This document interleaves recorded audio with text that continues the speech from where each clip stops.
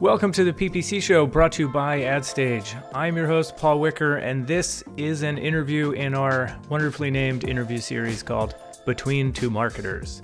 This week, I talked to Keith Stoeckeler, and I think you're really going to enjoy this episode. Do you normally work from home a lot?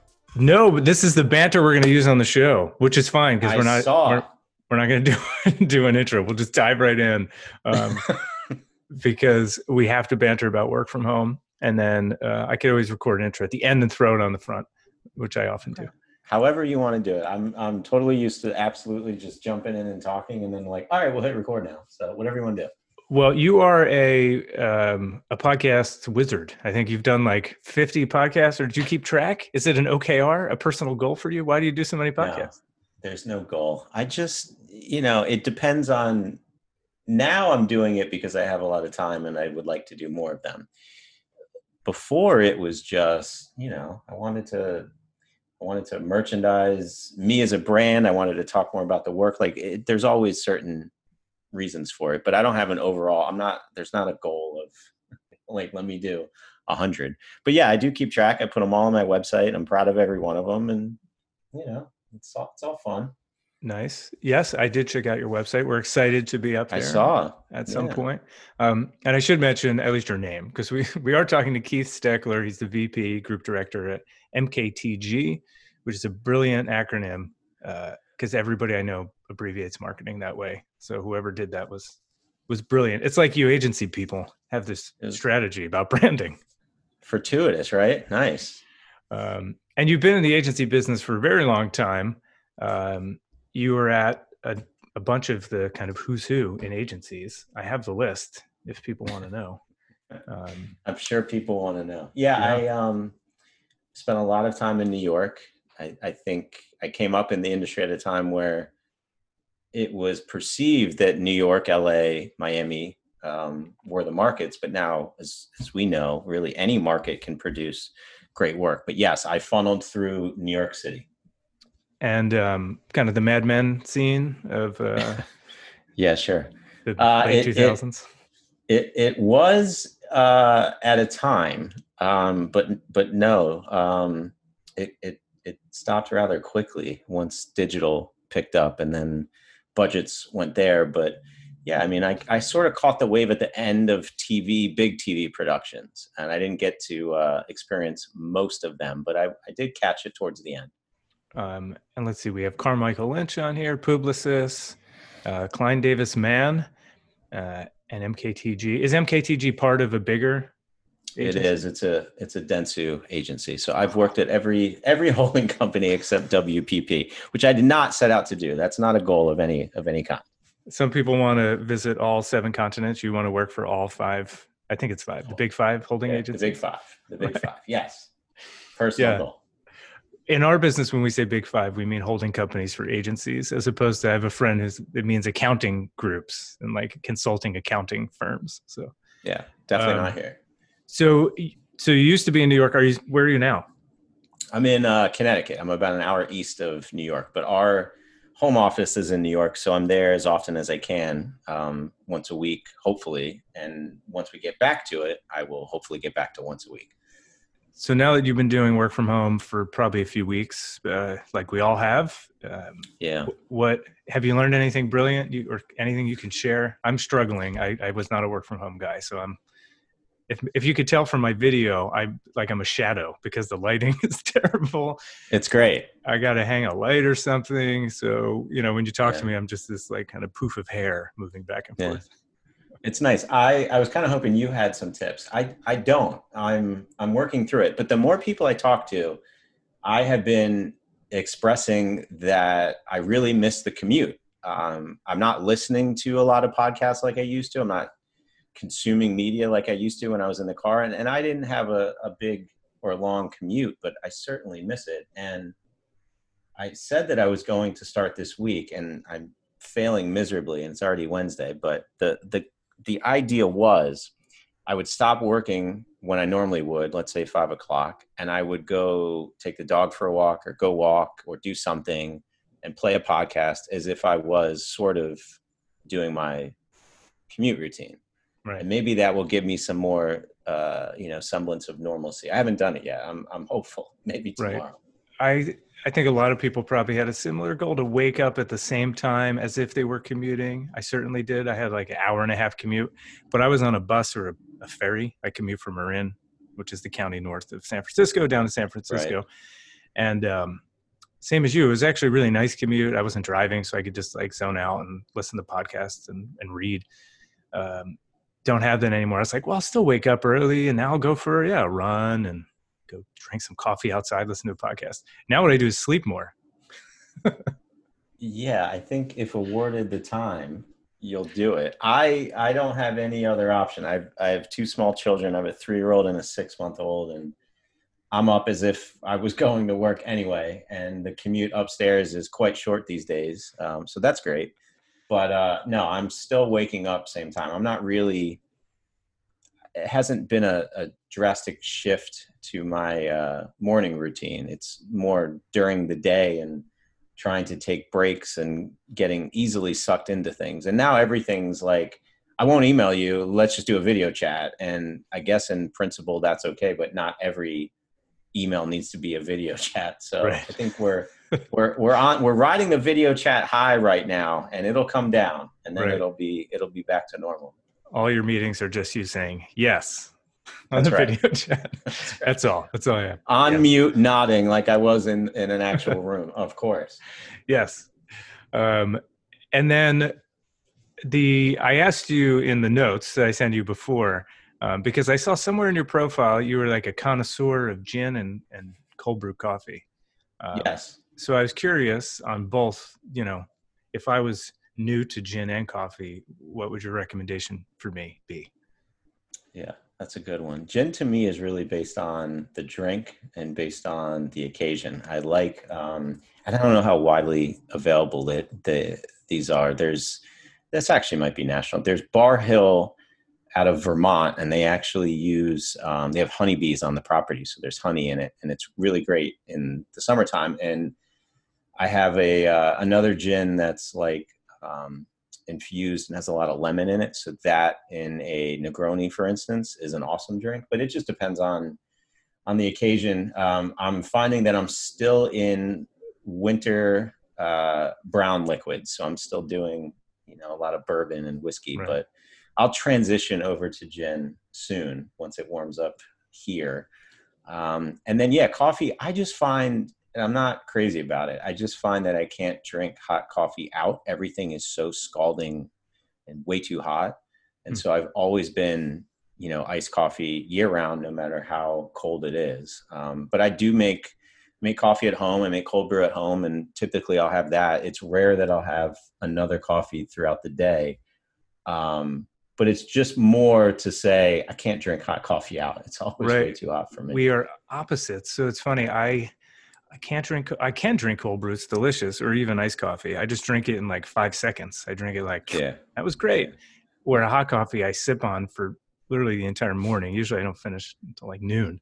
And even on a hot day, like people will be like, it's 95 and humid out. And I'll just get a hot coffee because my brain is like, that is coffee. So we are coffee foils of each other. Do you have one of those cups that keeps it hot for like the whole day? No, I don't even care if it gets lukewarm. My girlfriend, Wow. It drives her crazy because she likes hot coffee and she warms up her mug and she'll pick mine up and be like, this is ice cold. I'm like, I just like to sip on coffee for hours. Okay. Yeah. All right. We all have our things. Right. And then on gin, I would turn the camera, but it's on my giant Mac. I have like a desktop Mac, which no one has, but I still have one. We have a bar, and the goal has been to drink our way through the bar because you can like accumulate things on your bar over the years, and you have like I don't know, what do we have on there? Frangelico. Like how often do you drink Frangelico? But we have that. We have Campari, so your Negroni very good suggestion will come in handy. But I find myself, we like drink some stuff and then get another bottle of bourbon, and then that kind of goes down with all the weird stuff. And then, so we bought a few bottles of bourbon, but I'd say we're like 50% of the way through the bar. Our goal is to literally drink everything until it's empty. Well, then you can't have any occasions, or you can't have anyone over unless it's just me. I find that when I do that, people just bring me gin bottles. So Right. if it's you two, maybe you could do it. But Well, hopefully you have nothing that produces gifts. Maybe we have right. more. It doesn't sound like we're going to have anybody over here for a while. There you So go. in our bunker, we're going to be drinking just shots of Frangelico soon, I guess. I love it. So you've managed some of the largest brands I've ever heard of. So you managed, well, I don't know if you managed it, but you were involved in Worked on. Yes. Worked on. Yes. You personally ran the account for Nike, IBM, Hyatt. 100%. Just you sold it, supported it, managed it. That's right. P&G, Subaru, Sunoco. I mean, all these brands most people are familiar with. So I do want to talk to you a bit about kind of big agency life. Most of the folks who listen to this or who I know from kind of my paid marketing circles are usually at smaller agencies, independent agencies, or might even be freelancers that do paid search or paid social, or mostly those two. Some do, SEO, website dev, but it's mostly paid search and social is the crowd for this podcast. If you can't tell by the name, PPC show. Yes, that gave it away. Yeah. Well, and you have to kind of know what it is. Otherwise, like friends and family are like, what the heck is the PPC show? Regardless. So I want to get in your head a little bit about kind of at bigger agencies. And my first question is, your title, which is a lot of acronyms. It's VP GD at MKTG, Vice President, we know, Group Director. So explain to me the difference between like a director and VP at a big company, big agency. Yeah, and it's different at a lot of agencies, to your point. So at this agency, group director is basically you're overseeing a group. There could be other VPs in that group, and in my group, that is the case. But there should be one overall lead, and that's me. So that's the group director designation. And what would be in a group? So in our group, we're comprised of, we have creatives, we have strategists, we have content creators, we have video people, editors, shooters, motion graphics, After Effects, all that. In maybe a more traditional group, where if we took like the account management side, you might be like a group account director. You might oversee the account team who manages or runs P&G business. Then there would probably be a group creative director, and they're overseeing all the creatives. So it just depends on the group. In my case, we are really like a small agency within ourselves, which I'm super proud of, and has been a little bit different. So our articulation is a little bit different than I think other agencies might say. And as the kind of group director, so you have a lot of strategy in your background. I think your last 3 jobs were strategy. So is that still what you're doing most of the time, or is most of your time spent actually managing the group? And is there someone else doing strategy as well in the group?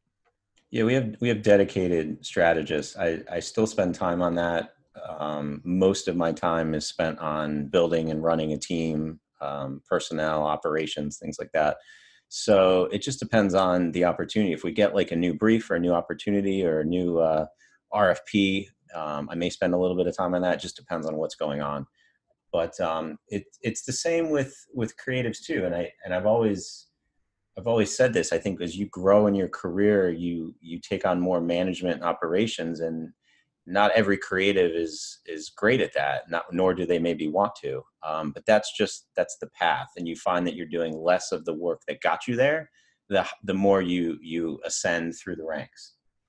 And that's, I'm in a technology company, and that holds true for those as well. And I feel like even in my career, I've kind of gone back and forth, where you go from individual contributor, or IC, where you're like 100%, I make this thing. And then if you're good at it, you get promoted into like, help, run a team of like 2 or 3 people. And then you're going to do like, with 2 or 3 people, you could still spend maybe 20 to 40% of your time doing the thing. And the rest of your time hiring and coaching and reviewing, doing all the things you need to do to keep the team engaged. And if you're good at that, guess what? Okay, now run 3 or 4 teams. And then suddenly, your time goes like 80% to running the teams, and then 20%. Usually the strategy then becomes more business strategy about like, how do we handle the business? And what I've seen in my own career is I kind of go down one path and I say, I want to get my hands dirty again. I spend like a year doing the thing again at a new job. And then every job that lasts like 6 months to a year. And then suddenly there I am again. managing a Yep. team. So Yep. now I give up. If I think side projects, if I want to do a thing, it's a side project. Yeah, the passion projects are cool, and I certainly think there's a need for that. If nothing more, to just step away from the day to day and get back into something that is exciting you in a way that did years ago and may not, currently. You hope that all the work does that, but sometimes you find your greatest thinking or exploration doing those side projects. So I hear you. And I like the little wins. Like a lot of times, if you're running a big team, there's or some of these brands, I'm sure your projects are like months long, maybe even year long engagements. So sometimes it's hard to find the small wins. You have to in any job, otherwise it's tough to stay motivated. But Yeah, and I think that's so what we do now is primarily social. We do some web and we do some development and some app stuff, but it's not as much um, as other agencies would. So existing in social pretty much exclusively, we put out something every day, which I really appreciate. I think as you work a lot in strategy, you have these concepts, you have these things that you might want to do, and they may or may not come to fruition, or to your point, they may take months, if not a year, to happen.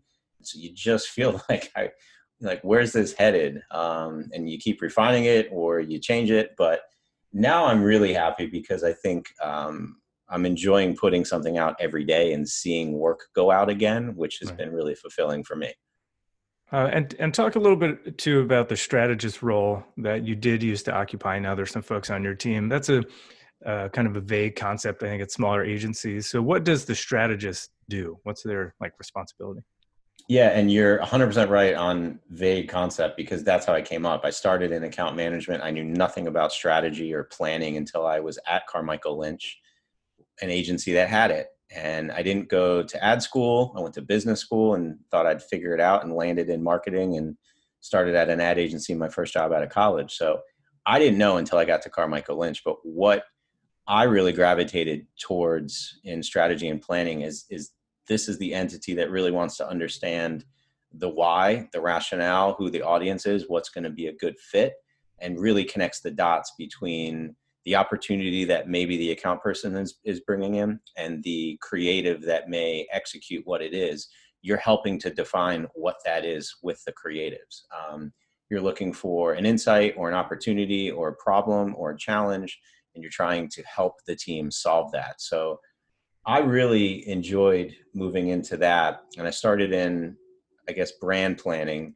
And then as digital was sort of picking up, which was really at that time, Facebook, that was like social and digital at the time. And it was very much the gold rush and the Wild West, and people were just making stuff up. Right. And then it moved into social. And I bought the first iPad when it came out. I probably paid it off over months at a time, but I saw that device as really the key change to what was coming. And when you had that iPad and everyone else in the meeting was taking notes on a notebook, and you came in, you were taking notes on an iPad, people were like floored at that point. And I just taught myself, and I spent a lot of time with it, and I tried to figure it out. But there's a lot of articulations of strategy now, content strategy, social strategy, brand, digital. There's so many. So it really depends on what you're focused in, or maybe what you have experience with. But I didn't really set out to go through all of these. It was just like the natural flow of how the work was coming, and the agency was, and the industry was transitioning, that I just kept picking stuff up and running with it. And I picture these like high pressure pitch scenarios where, if you have clients like Nike or Hyatt, with probably really large, really smart marketing teams, and Yeah. you're the strategy guy, do you need to go in and kind of have the poster board, whatever the modern version of this, like the nice PowerPoint presentation, or the video reel? Do you have any good kind of war stories about those things going really well or horribly wrong, or is that all just TV stuff? It is a lot of TV stuff. I mean, you would hope that, and there's all this talk about, do you bring one idea and do you run the risk of upsetting the client who's like, okay, this is it? Or, and the agency's rationale to that is like, we're not going to bring you three things to choose. This is the one thing we believe you should do.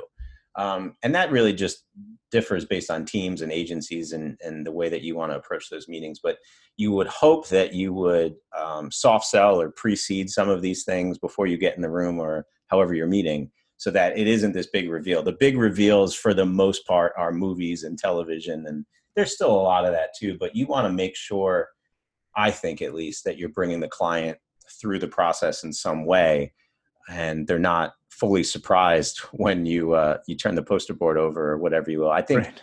that was, I mean, a lot of those stories you read about, that was Steve Jobs and Apple and TBWA, I think it was back then. So that's how I think a lot of this has been told, as far as Right. Steve's reaction to the ad agency coming in and things like that.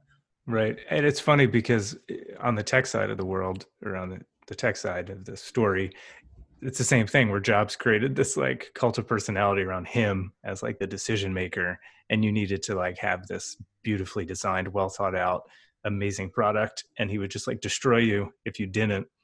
Has become like this story, but like no one runs their product organization like that. Like no one wants to work at that company where you're like going to walk in and just get berated by someone in front of everybody else. It's like, Yeah. I think it was a moment in time that worked for Apple. Certainly, you can argue whether it worked for Jobs. I don't know if you ever read the Walter Isaacson biography of him. No, I did not. No. It's a great read. I recommend it to anybody listening. But it's a much more kind of honest look at Jobs' life, the highs and lows. And there were some things about his career and his life which did not go well at all. And after reading it, I don't know if I know I would not want that career arc. But it doesn't matter. He still's like the product legend, and people still picture this like, you got to go in and wow them. And to your point, if you're not like collaboratively building the product roadmap with all the stakeholders and you try to just show up with like the next great idea, most people are going to just like subconsciously be like, what is this thing? Like, you really want me to do this thing? Like, Yeah, it's a hard sell for sure. so of all your, not of all your clients, but if you had to pick maybe one of the clients to talk about a good execution you did, is there anybody we can talk about publicly? Yes, I think what gets me out of that is if I talk about older clients, because I'm no longer there, so that helps. There you go. Yes, when I was at Publicis or Publicis, however you may want to pronounce it. Wait, hold on. It's not Publicis officially. I was always taught that was it. It is, but Okay. I couldn't say it with the accent, with the French accent. Right. I was going to say that the French would, when they like smack you, like, you cannot say our name like that. Yeah, exactly. That's great. I can't do the accent, so I appreciate that you did. I don't know if I did, but I tried. It was better than what I could have done. I worked on a number of Procter & Gamble brands. Many of them were in what's called the digestive category. So they had Metamucil, Align, Pepto-Bismol. So this was like in 2010, 2011. And everybody at that time had heard like the Pepto jingle of all the, symptoms and what it treats. Right. And It's they were running in my having, head right now. there I you could go. hear it. Yep. And it's, Look I'm it not up going on to ask YouTube. why they put you on the digestive category. I don't know. Did you have a reputation for eating a lot of hot wings or?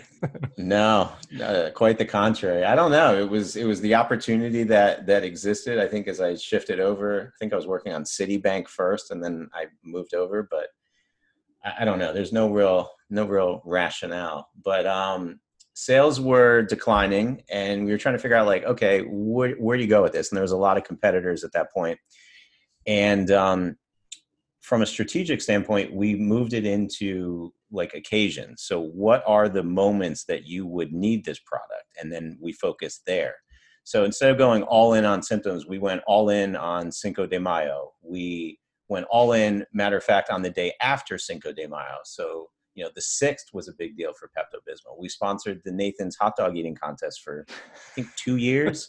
So like all the things that you think, holiday parties, the fact Right. that everyone brings whatever they bring and you don't really know what it is, but you try everything. So that was a fun I guess it was well over a year I spent on that. But the entire team, account, creative, like everybody was fantastic and totally bought into it. And it was one of those moment in time pieces that I go back and think about. But won a bunch of awards that, of course, I'm very proud of. But that was a fun one. That's actually a good segue for me to point out. You have won a million awards. I mean, there's like 30 or 40 of them on your LinkedIn profile. And but More than two. my favorite one was like 40 under 40 as voted as upon by my mother. That's right. I'm in my mom's 40 under 40. That's right. There's It's a big 39 one. more people in it. That's troubling. I think I'm the only one, but yeah, you're right. The way you look at it now, I may have to go back and finesse that copy. Big family, big family. That's right. So that sounds like a very fun campaign to work on. In product, obviously I'm a product guy, so I relate a lot of things you're saying back to product. And it must be tough to get something like an older brand like Pepto that is probably, consistently selling, but maybe slow decline. It's kind of old fashioned. I don't know what the product management, I always think of it in terms of product management. Like what happens if you're the product manager for Pepto? You're like, you got packaging, I don't know, maybe some new flavors. But yeah, these CPG companies do that. And when I have like new product managers that are like, they always want to work on some new fancy thing with machine learning, cutting edge, computing at the edge. And it's like, imagine you're the brand manager for Pepto, right? What are you going to do to get sales up? Think about your product like that. Don't just you don't need to think some new crazy thing. It's like, you have this product that's good. How do you make it better? Yeah. How do you get more people to use it? Because it was kind of like the handful of times in a year that you would need it. It would be in the back of your medicine cabinet, hopefully not expired. And this was like, it's sort of the same strategy, little similar, little different than what Pedialyte's doing right now. Pedialyte is the hangover drink right now. Find it in the baby aisle, and it's got the guy curled up on the floor as he pulls it out of the fridge. That's basically it. How do you get more people and different people to use it or use it more often? Right. And then I saw on your website also this like IBM kind of fancy, what is it called? The intelligentinfrastructure.com. Something very fancy you did with, I think, IPM. Yes. Can you talk more about what that is? I can, yes. So that's a current project. Working in sports is really where we focus now. So we deal with brands and sports properties. So IBM has a relationship and a sponsorship in F1 with the Red Bull team specifically. And we're trying to figure out, how do you best tell that story? Because ultimately IBM wants to use this as a case study to say, we can do this in F1, we can do this for your company, your brand, your whatever it might be. Problem is, it's highly scientific. There's a lot of secrecy in F1, which I'm learning. It's been a new sport for me. I haven't brought in institutional knowledge with it, but they're very secretive across the teams and how they're manipulating and changing the cars week to week, race to race, what they're doing. And so we were trying to figure out, how do you tell that story without it being really vague and really boring? So the Intelligent Infrastructure is a website that scrolls left to right and goes through a fictitious, if you will, race week. So what's practice look like? What's qualifying look like? How is the team getting data and insights from what IBM tools and technology are being utilized to help give them an advantage or help give them, an understanding of processing the data. So we point to that as a case study that IBM can use as it looks to some potential new clients or new customers. Nice. Now that you're a Formula One, fan, yes. Who's your favorite driver? Well, I have to say the Red Bull guys. I don't know have you seen the can you name the Red Bull guys? The net? Yes. Max Verstappen. Have you seen the Formula One docs on Netflix? It's like two seasons now, but they profile all the teams, and they went through the 2018 season and then the 2019 season. It's pretty good. Even if you're not really into the sport, they profile basically one team each episode, and take you through the season of the storylines of the season. It's been a cool watch. Nice. This whole podcast was actually just an IBM deep trick to try to figure out if you knew the Red Bull racing team. So there it is. Yes, they've changed some that. drivers. So I keep track of the main one, and they've changed out the second one. But I think Alex is here to stay now. Nice. Um, all right, so let's ask a question about agency folks who maybe they work in independence or they're working in a tiny little agency, but they want it to get a job at a big agency. Do you have any advice for folks like that? Yeah, I think with social, what's really nice about it is you can track people down that work on campaigns or brands or work in agencies that you might want to work in. So Twitter, LinkedIn, how can I connect with you? Can I talk to you? Can I share something with you? And what I've found really interesting in our space in sports design and content is I'm seeing people post graphics onto Twitter and ask people for critique. And you'll see in the comments, people are, you change this, you might do that.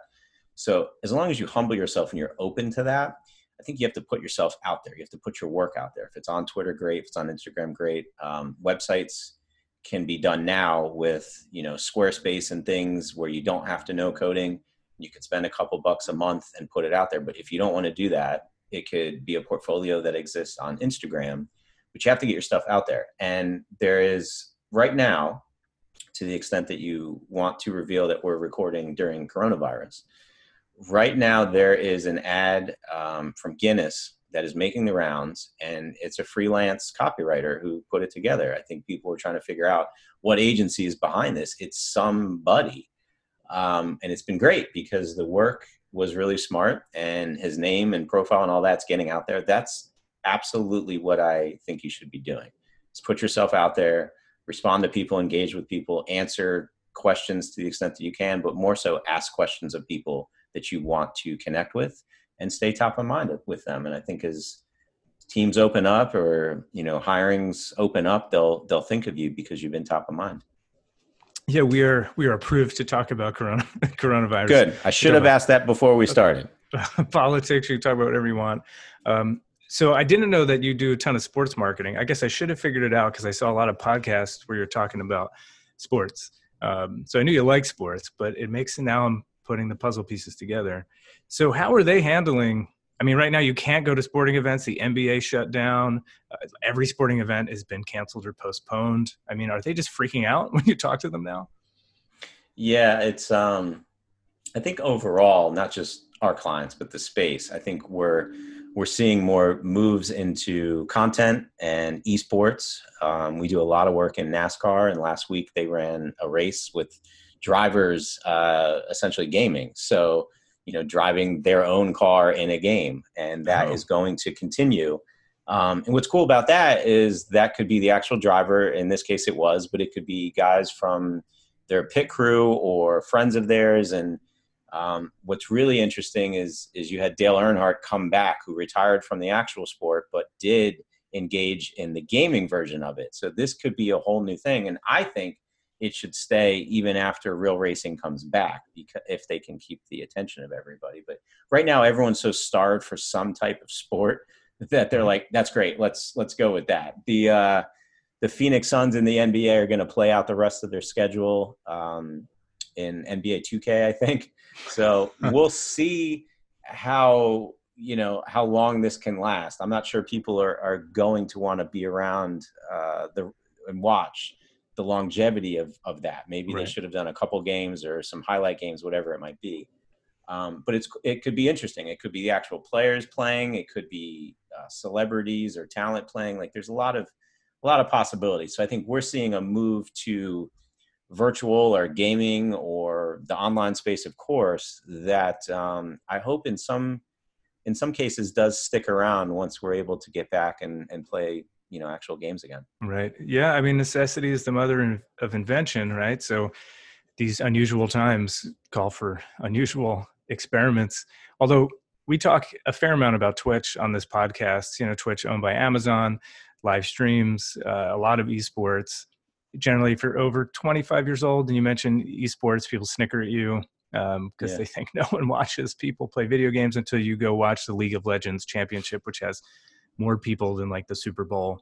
And you realize in Korea, it's like the number one sport. Then you could debate sport or game, but either way, as a category, it's mind-blowing how many billions of dollars it's already generating. Riot Games, Tencent owns a big chunk.